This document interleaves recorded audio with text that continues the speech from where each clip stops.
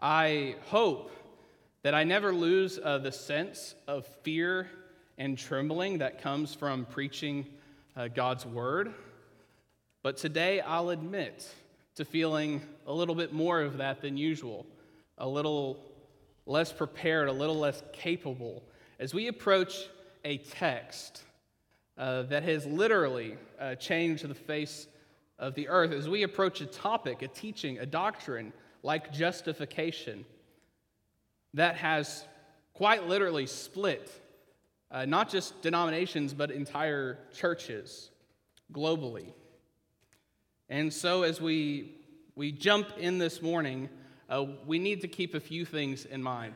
We need to see that what we're going to look at in the first few verses is going to be a story that is embarrassing for at least one person, if not multiple. And we're going to see some theology, some teaching that is important for us to understand in order to get Paul's argument. And then we're going to see some ethics or ways of living past that theology, and that'll be in the first or the last few verses. And if the Lord is kind, we'll do all that this morning. And if He's kind, it may also be that we have to save some of it for later. We'll see what happens. So as we look to this passage, we need to keep in mind the first few verses here, verses 11 through 14. This is the context in which Paul writes about the doctrine of justification for the Gentiles, for the Galatians. Now, you may have heard it said that a text without a context is a pretext to do whatever you want. And there's truth to that. You may have also heard that a text without a context is a con, and I think that's also appropriate. And so we need to see the context in which Paul writes about this doctrine that is so central to our faith. So the story we have is a bit embarrassing. It's the story of a man named Cephas. Now, you may know Cephas, not by the name Cephas, but by the name Peter. So if you remember, Jesus, when he walked the earth, had 12 close disciples, and among them were 3 even closer ones, and Peter was one of them. His original name was Simon, but Jesus gave him the name Peter, which was Aramaic for rock. So he was rock. And Paul, in his letters, often calls Peter not by his Aramaic name for rock, but his Greek name for rock, which is Cephas. And that's why we have Cephas being used here. Now, it's kind of an embarrassing story for Cephas, which, if you're familiar with the New Testament, comes as no surprise. Peter gets himself into trouble quite often and embarrasses himself quite often. And so I think we should begin with a story from Acts. So if you don't mind turning back a few books in your New Testament to the book of Acts, we'll be in Acts chapter 10. Now, as we study Paul's letter to the Galatians, let me just encourage you, 2 things you can study at home besides just reading the letter. 2 things you can study at home that will be helpful for us is if you go read the book of Acts. The book of Acts is amazing, and you're going to get a lot of the background of what's going on in Galatians and Acts, especially Acts about chapter 9 through about chapter 15. Some of that comes after Galatians, but it's all together, right? Another thing you can study is Genesis, especially Genesis chapter 12 through 25, which is all about Abraham, and that's going to become really important next week, okay? So let's look at Acts chapter 10. Now, Peter, in Acts chapter 10, it actually starts with a Gentile named Cornelius receiving a vision from God, actually an angel from the Lord, who appears to him and tells him that he needs to send some of his servants to go find a man named Simon, who they call Peter. So he sends out his guys. And then it cuts to Peter. And Peter, about noon, was going up to the roof and was praying and getting hungry. And when he was getting hungry, a vision came to him, okay? And this vision... Let's start in verse 10. He became hungry and wanted something to eat, but while they were preparing it, he fell into a trance and saw the heavens opened and something like a great sheet descending, being let down by its 4 corners upon the earth. In it were all kinds of animals and reptiles and birds of the air. And there came a voice to him, "Rise, Peter, kill and eat." But Peter said, "By no means, Lord, for I have never eaten anything that is common or unclean." And the voice came to him again a second time, "What God has made clean, do not call common." This happened 3 times, and the thing was taken up at once to heaven. Now it says that Peter was confused about this vision. It was a vision of a bunch of animals coming down, including animals that, according to the Mosaic law, would have been considered unclean. You may think of not kosher. The Jewish people were not supposed to eat them. And yet, the message that he is receiving in this vision from God is that he is to go and eat and not show partiality just to any one of them or all of them. You know, what God has made, don't call common. Don't call it unclean. It's what God has made. And he doesn't really make sense of this until these visitors from Cornelius show up. And it says that the Spirit tells him that he needs to go with these men. And he goes to them, and he goes to Cornelius. And that's when he starts to put the pieces together. Now, if you this morning are someone who would not consider yourself a Christian, or you're confused about whether you are, you may be a believer, you may not be a believer, you may have made a decision one time in your life, you may not have, I want you to hear very clearly, especially if you're not Jewish and you're a Gentile, hear what Peter says to Cornelius, starting in verse 34. Acts chapter 10, verse 34. So Peter opened his mouth and said, "Truly, I understand that God shows no partiality, but in every nation, anyone who fears him and does what is right is acceptable to him. As for the word that he sent to Israel, preaching good news of peace through Jesus Christ, he is Lord of all. You yourselves know what happened throughout all Judea, beginning from Galilee, after the baptism that John proclaimed. How God anointed Jesus of Nazareth with the Holy Spirit and with power. He went about doing good and healing all who were oppressed by the devil, for God was with him. And we are witnesses of all that he did, both in the country of the Jews and in Jerusalem. They put him to death by hanging him on a tree, but God raised him on the 3rd day and made him to appear not to all the people, but to us who had been chosen by God as witnesses, who ate and drank with him after he rose from the dead. And he commanded us to preach to the people and to testify that he is the one appointed by God to be judge of the living and the dead. To him all the prophets bear witness that everyone who believes in him receives forgiveness of sins through his name." Amen, right? This is the gospel, and Peter preaches it to Cornelius and to all these Gentiles. And what happens? In verse 44, while Peter was still saying these things, the Holy Spirit fell on all who heard the word. And the believers from among the circumcised who had come with Peter were amazed because the gift of the Holy Spirit was poured out even on the Gentiles. You have to remember a little bit of context here. Peter was the man who God appointed to preach the gospel to the first Gentile converts. Up until Acts chapter 10, no Gentile, no truly Gentile person, no one who was truly not Jewish, who had not been obeying the law, had the Holy Spirit come upon them like this, had been born again like this. And here Peter is sent, and he preaches, and they believe, and they come to faith in Christ. That was Peter. Not only that, but Peter goes back. He goes back to Jerusalem. He goes back to the church in Judea. And there, he recounts this story. He tells them about the vision he had. He tells them about preaching and how all these Gentiles received the Holy Spirit and how amazing it was. Look in chapter 11, verse 15, just for a moment. He says this, "As I began to speak, the Holy Spirit fell on them just as on us at the beginning. And I remembered the word of the Lord, how he said, 'John baptized with water, but you will be baptized with the Holy Spirit.' If then God gave the same gift to them as he gave to us when we believed in the Lord Jesus Christ, Who was I that I could stand in God's way? Peter here is telling them, what did you want me to do? They came to the Lord just as we did. They received the Holy Spirit just as we did. And when they heard these things, they fell silent.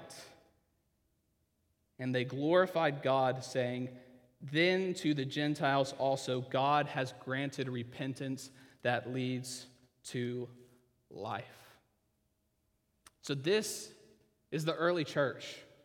This is the good news that God has not just given this gospel to a small group of people, to people from a specific family line with a specific ethnicity, but God was creating a multi-ethnic church in which even those who were not Jewish could enter in the same way that those who had previously been chosen by God in the Old Covenant could enter in. Not through circumcision or works of the law or ethnicity, but by the grace of God, by the working of the Holy Spirit. And that's what makes verses 11 through 14 so tragic. Because that was Peter, the one who preached the gospel to the first Gentile converts. And he came to Antioch. Now, Antioch was a city north of Jerusalem, predominantly Gentile. But what happens, and you'll read this in Acts if you go read it this week, what happens is there was a great persecution in Jerusalem and Judea and Samaria, such that many of the Jewish Christians were pushed out. And many of them ended up in Antioch. And they started preaching the gospel of the way of Jesus to Jewish people in Antioch. But before long, it tells us in Acts chapter 11, they started preaching to Gentiles also. And that's when the church in Antioch became this multi-ethnic church. It became a church of both Jew and Gentile. It became a mixed congregation.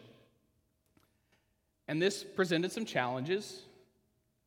And among them was when Peter shows up. And Peter comes, and knowing what he knows, knowing that God had said that he shouldn't call anything common that God had made, knowing what he learned through the vision, what he experienced through Cornelius and the other Gentiles, Peter goes to Antioch and eats with the Gentiles. Now, you may not understand the significance of this. I mean, I don't know about you, but if you go to McDonald's, you're going to eat with a lot of strange people. And that's not just because it's McDonald's. You could go to Cracker Barrel or anywhere else, and you're going to eat with a lot of strange people. They may not be at your table, depending on if you're eating with church members, maybe they are. But you're going to be eating with some very different people. That's normal in our culture. It's actually more normal to go to a restaurant and eat with a ton of strangers than it is to have close friends come to your house and eat. That's more normal in our culture. In their culture, it was not like that at all. It was very rare that they would go out to a huge gathering and eat with a bunch of strangers. It was more common that they would invite people into their home and have an intimate meal with them, have table fellowship with them. I mean, this was radical. This is part of the reason that people were really upset at Jesus when he was on the earth, because he would eat with who? Tax collectors and sinners. He would eat with prostitutes and people who had sold themselves out to the Roman Empire. I mean, he was eating with all sorts of people, and that was very, very problematic in that day. Well, you see the same thing here. Peter goes to Antioch and has no reservations about eating with these Gentiles, who at one time the Jewish people, especially those from Peter's belief system, the Pharisaical system, would have seen the Gentiles not just as non-Jews, but as lesser people, as unclean people, as sinners. And so, this was very, very earth-shattering for many of the Jewish Christians, that not only another believer, a Jewish believer, but an apostle would eat with Gentiles. That's great, but it doesn't stay that way. What's it say in verse 12? It says that after he was eating with these Gentiles, certain men came from James. And when they came, he drew back and separated himself, fearing this circumcision party, this people who were promoting circumcision for the Gentiles. Now, I do want to note that in verse 12 it says, certain men came from James. We don't know what that means. It probably means that they had maybe like a letter recommending them. Maybe they just said they were coming from James. We know James wasn't too happy with them. If you look at Acts chapter 15, verse 5, James actually addresses these people, and he's like, yeah, the whole reason we're having to get together and talk about all these issues is because some men came from among us and were hurting your conscience about these things, and were teaching falsely. So you need to remember, these people weren't coming with the official authority of James, the leader in Jerusalem, but they did count him as their authority here. But they come in, and they blow everything up. They really do.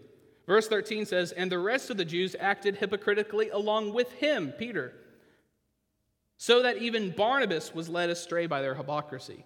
I mean, if you don't understand how radical this was, Acts chapter 11 says that Barnabas was a good man, full of the Holy Spirit and of faith. And then it tells how Barnabas, who was called to go to Antioch and serve there, goes and gets Paul from Tarsus, where Paul's hometown, and brings him to Antioch to serve with him. So Paul sees this as a huge blow and a huge betrayal of a close friend and a close brother in Christ. They were all being led astray through this hypocrisy. And this wasn't the kind of hypocrisy you hear about today. You probably know many people who part of the reason they tell you they don't go to church is because it's just full of hypocrites. And there's a number of responses you can give. You can tell them, well, there's always room for one more.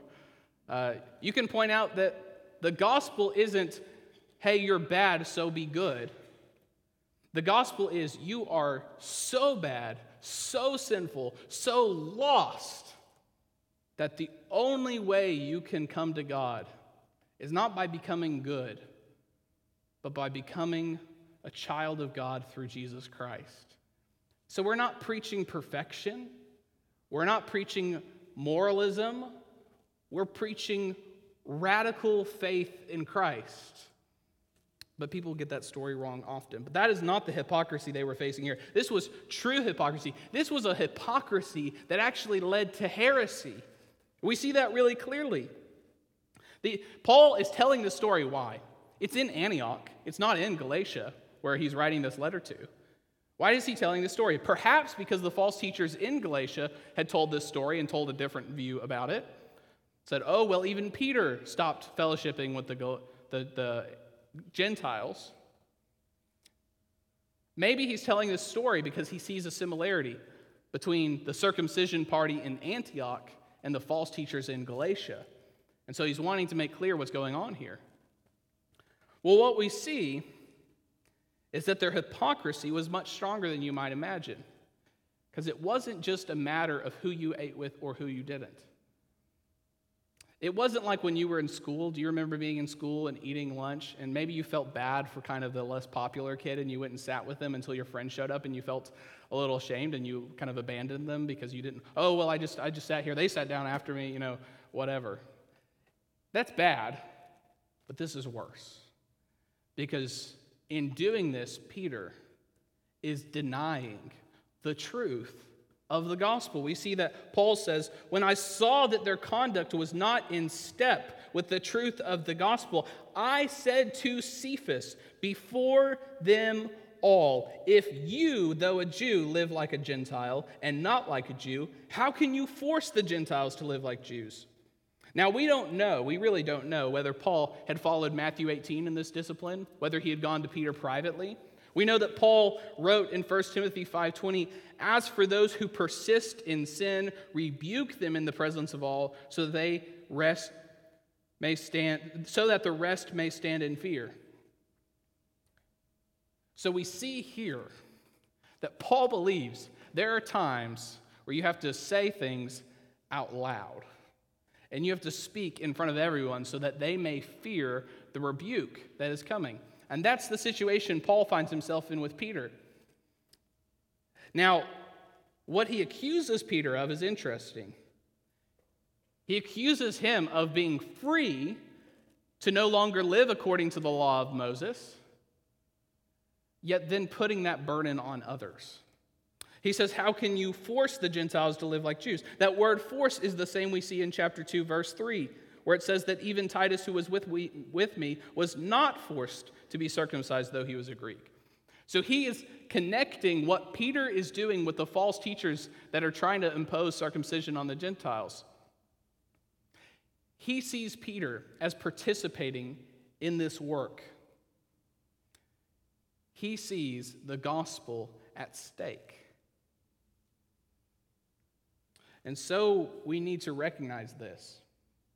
We need to recognize that even those who seem greatest among us are capable of sin, are capable of failure, are even capable of false teaching.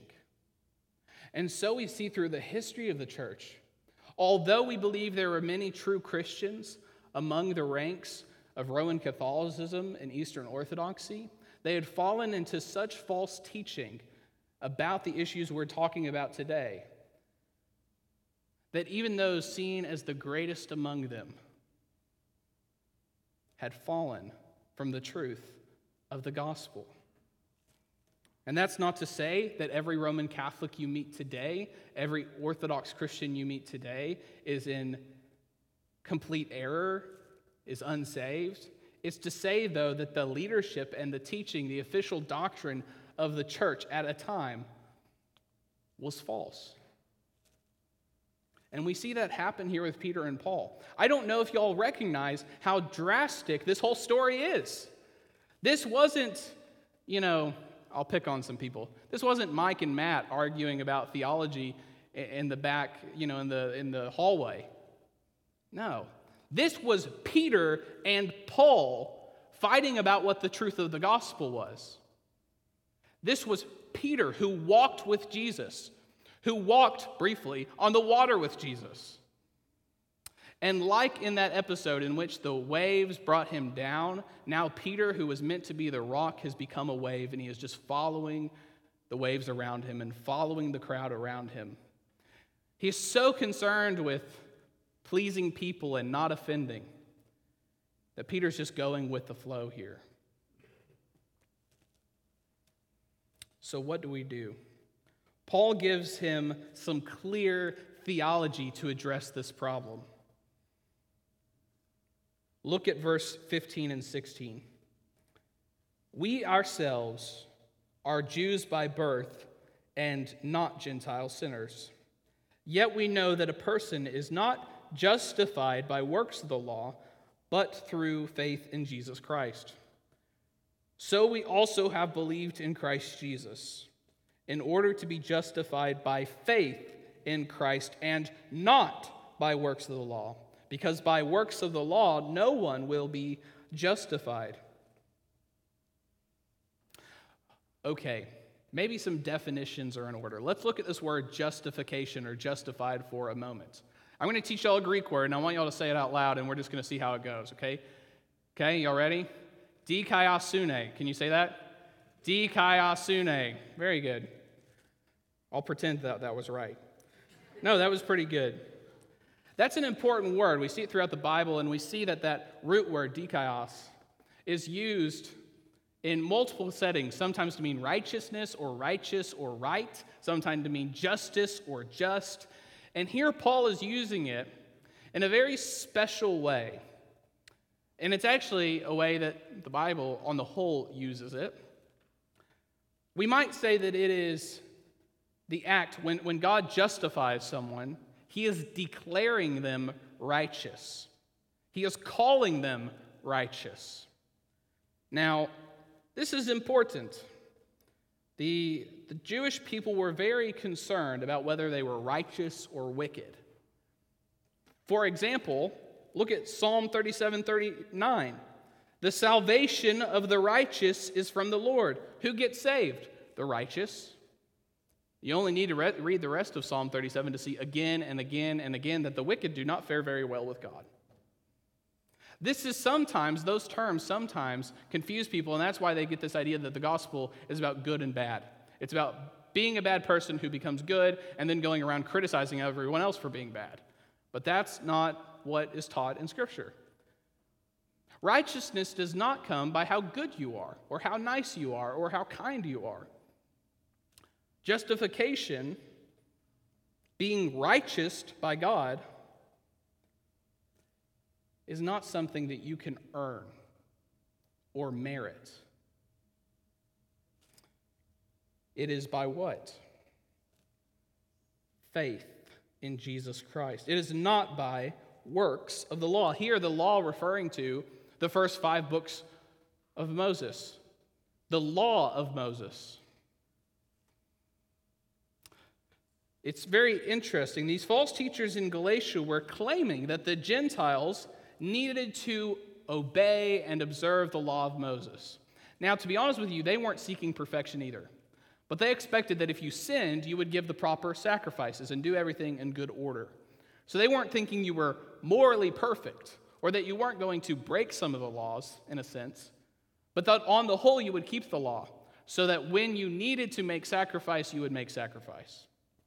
Let me give you an example of my favorite Old Testament law that most people aren't ever going to have to deal with, that most even Old Testament people didn't have to deal with in their life. Imagine you dig a hole, and it's so big that your neighbor's donkey falls in it and dies. Well, the law says you are to pay restitution for the donkey. You know what? If you don't dig holes, you're never going to have to deal with that law. There are 613 laws. Many of them are like that. Some of them are like this. Do not bear false witness. Do not covet. Do not steal. Do not murder. Do not commit adultery. Do not have any gods before me. Do not make for yourself graven images. Keep the Sabbath day. Honor your father and mother. There are many laws that everyone has to deal with. But what's so important to understand is that the Pharisaical understanding, the Jewish understanding that the Jewish people were right and righteous with God and allowed to be in his covenant family, was not brought about by works of the law. It never was intended to be. Look at Romans, if you don't mind turning to Romans chapter 9 just for a moment. We'll be in verse 31. Paul says this in Romans.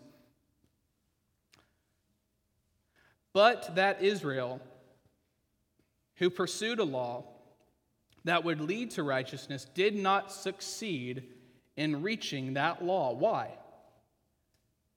Because they did not pursue it by faith, but as if it were based on works.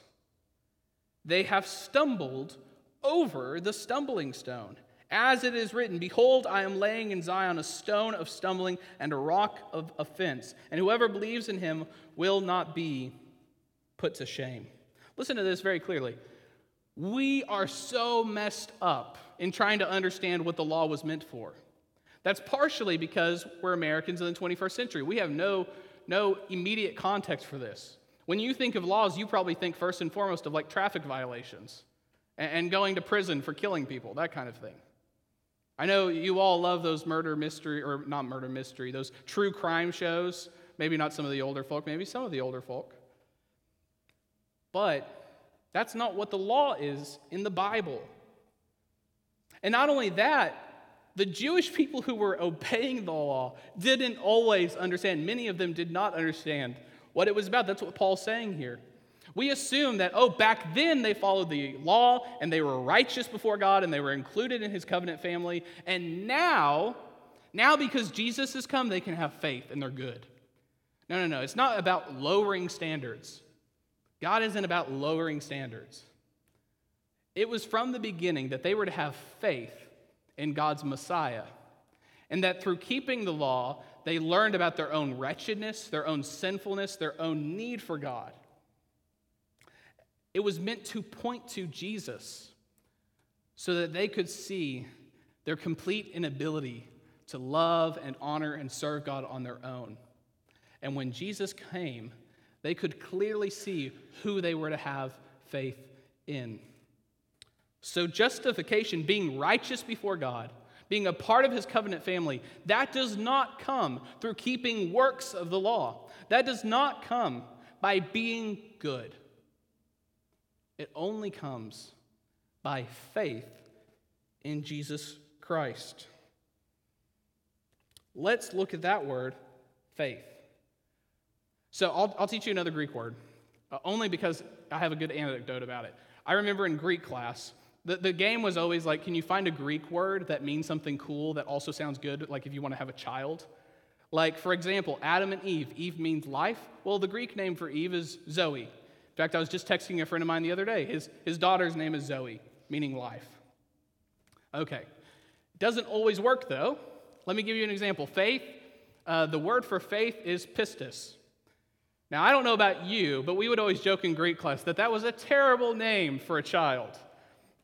But true story, when I was in Scotland, our pastor was from the Congo, and he was a big Bible guy, and he lived in Scotland for years. He was a pastor for years, decades, but he was from there. He named his son Pistis. And what was funny is some of our Scottish friends were like, we just thought it was like an African name, like, y'all guys are, no, it's a Greek name, and it's terrible. Anyway, but he's a good kid. His name's Faith. But Pistis. Anyway, now we need to get something right now. We need to get something real clear. We are in utter danger, even today, of turning faith into a work of the law. Faith is not a specific work that we do in order to be right with God. In fact, it is the opposite of a work of the law. And we are in so much danger so often of turning faith into just another way of appeasing and pleasing God that we might earn our righteousness before Him. Faith is the means of justification. That's why it says, by faith. It isn't the cause of justification or the foundation. It is the way we receive justification.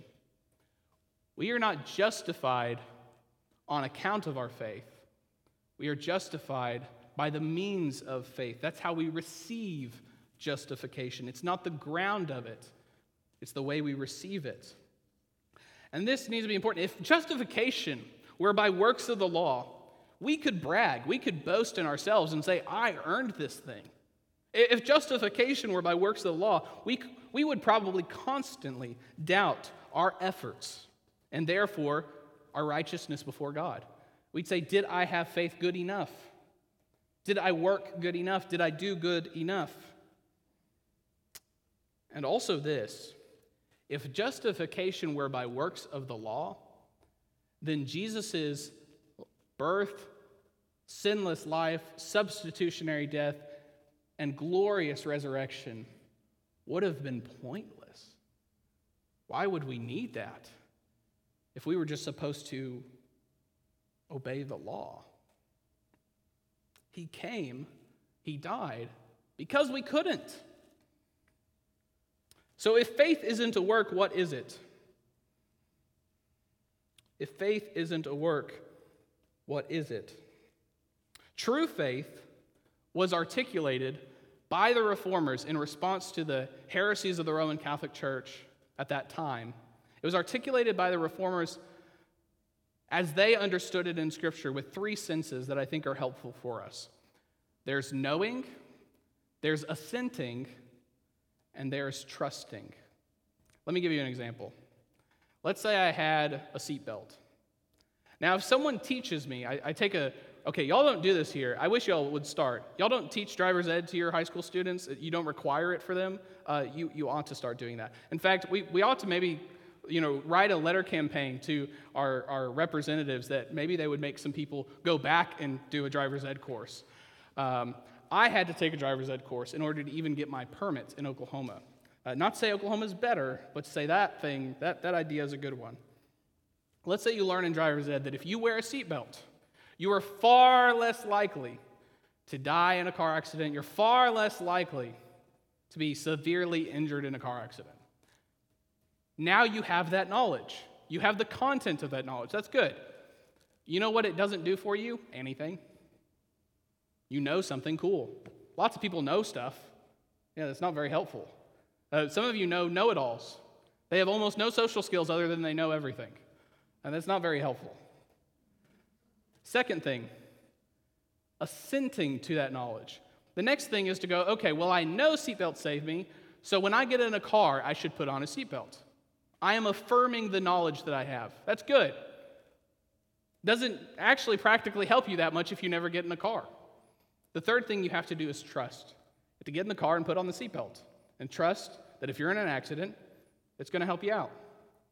You can think of it like a chair. I know this chair is here. It's meant for sitting. If people sit in it, it's supposed to keep them up. I assent to that knowledge. I know that if I sit in that chair, that it's going to keep me up. And then the third thing, right?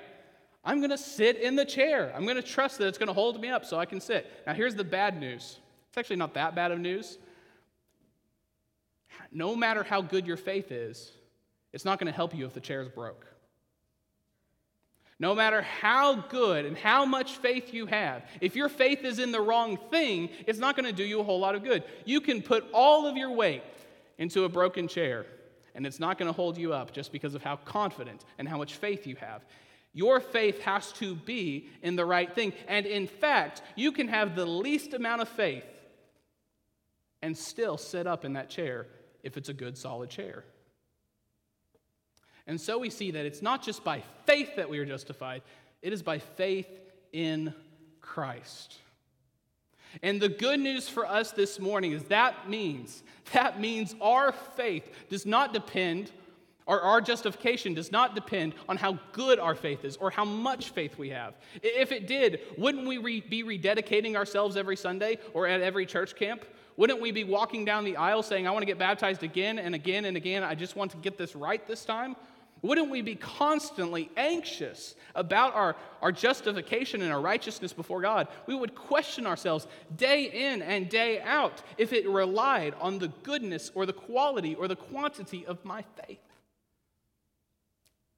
But if it depends not on how good my faith is, but on how good the object of my faith is, then I can have the utmost assurance. I'll tell you this just personally for a moment. I was saved at such a young age that and if you've been saved at a young age, maybe you experienced the same thing where later in life you were like, what was I doing? Was I really sure what I believed? And I had so many doubts, not just overriding terrible doubts, but I really struggled from time to time on whether I had done enough or done it right or done it at the right time. And then I learned this, that you can have the littlest amount of faith and move mountains if that faith is in the right person and in the right thing. I learned that my salvation, my justification before God did not depend on how good Chandler Warren was at having faith.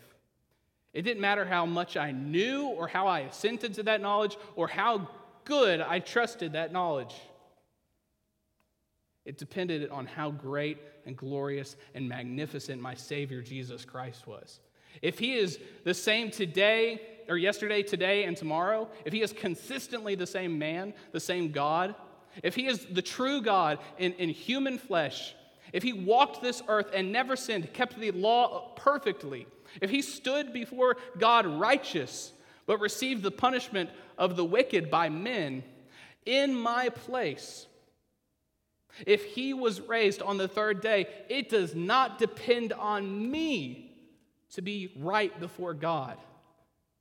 Faith is just the means by which I receive the gloriousness and the grace of Jesus Christ.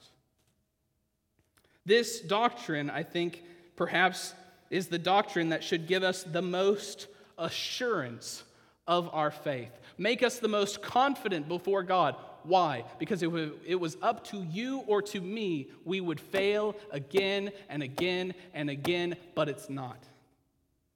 Never has been, never was.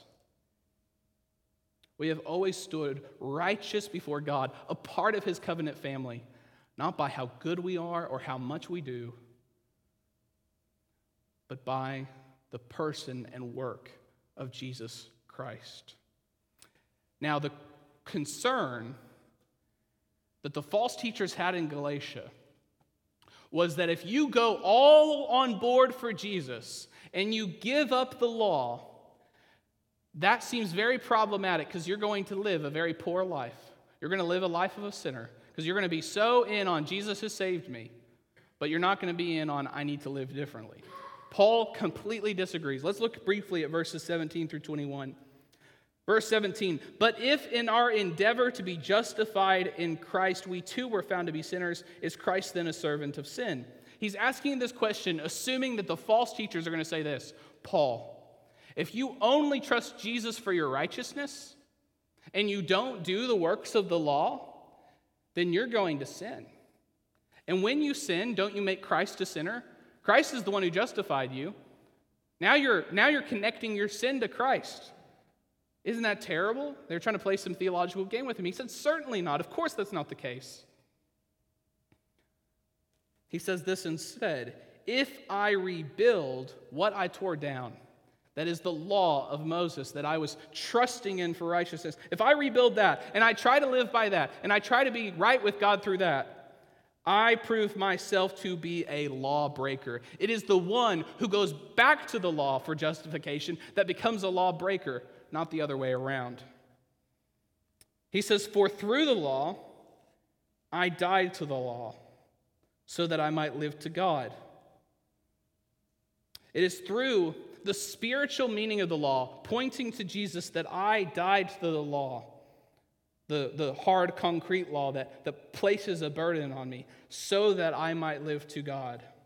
Listen to this, some of the most glorious verses in all of Scripture. Verse 20. I have been crucified with Christ. It is no longer I who live, but Christ who lives in me.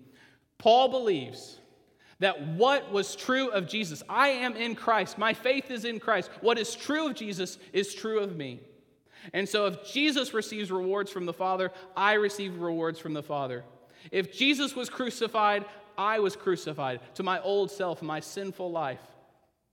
If Jesus was raised to a glorious resurrection, I will be raised to newness of life. And one day, I will be raised physically as well. He says, and the life I now live in the flesh, I live by faith in the Son of God, who loved me and gave himself for me. Now that I live, I still remain in the flesh. The sinful flesh is still here, but I am fighting it through the Spirit of our Lord Jesus Christ, doing battle day by day, living as one by faith in the Son of God, the second person of the Trinity, in which the fullness of God was pleased to dwell in Jesus Christ. He says, I do not nullify the grace of God. For if righteousness were through the law, then Christ died for no purpose. If I were to go back and follow all those rules, all those laws, expecting that that's what made me righteous before God, expecting that's what made me a part of God's family, then I would nullify the free gift of God, his grace for me. But he says, I do not do that. Because righteousness doesn't even come through the law. If it did, we wouldn't need Jesus, but it doesn't. We do. Lest we think that this conflict was hopeless, lest we think Paul and Peter never got along again, let's look at Acts chapter 15 just for a moment.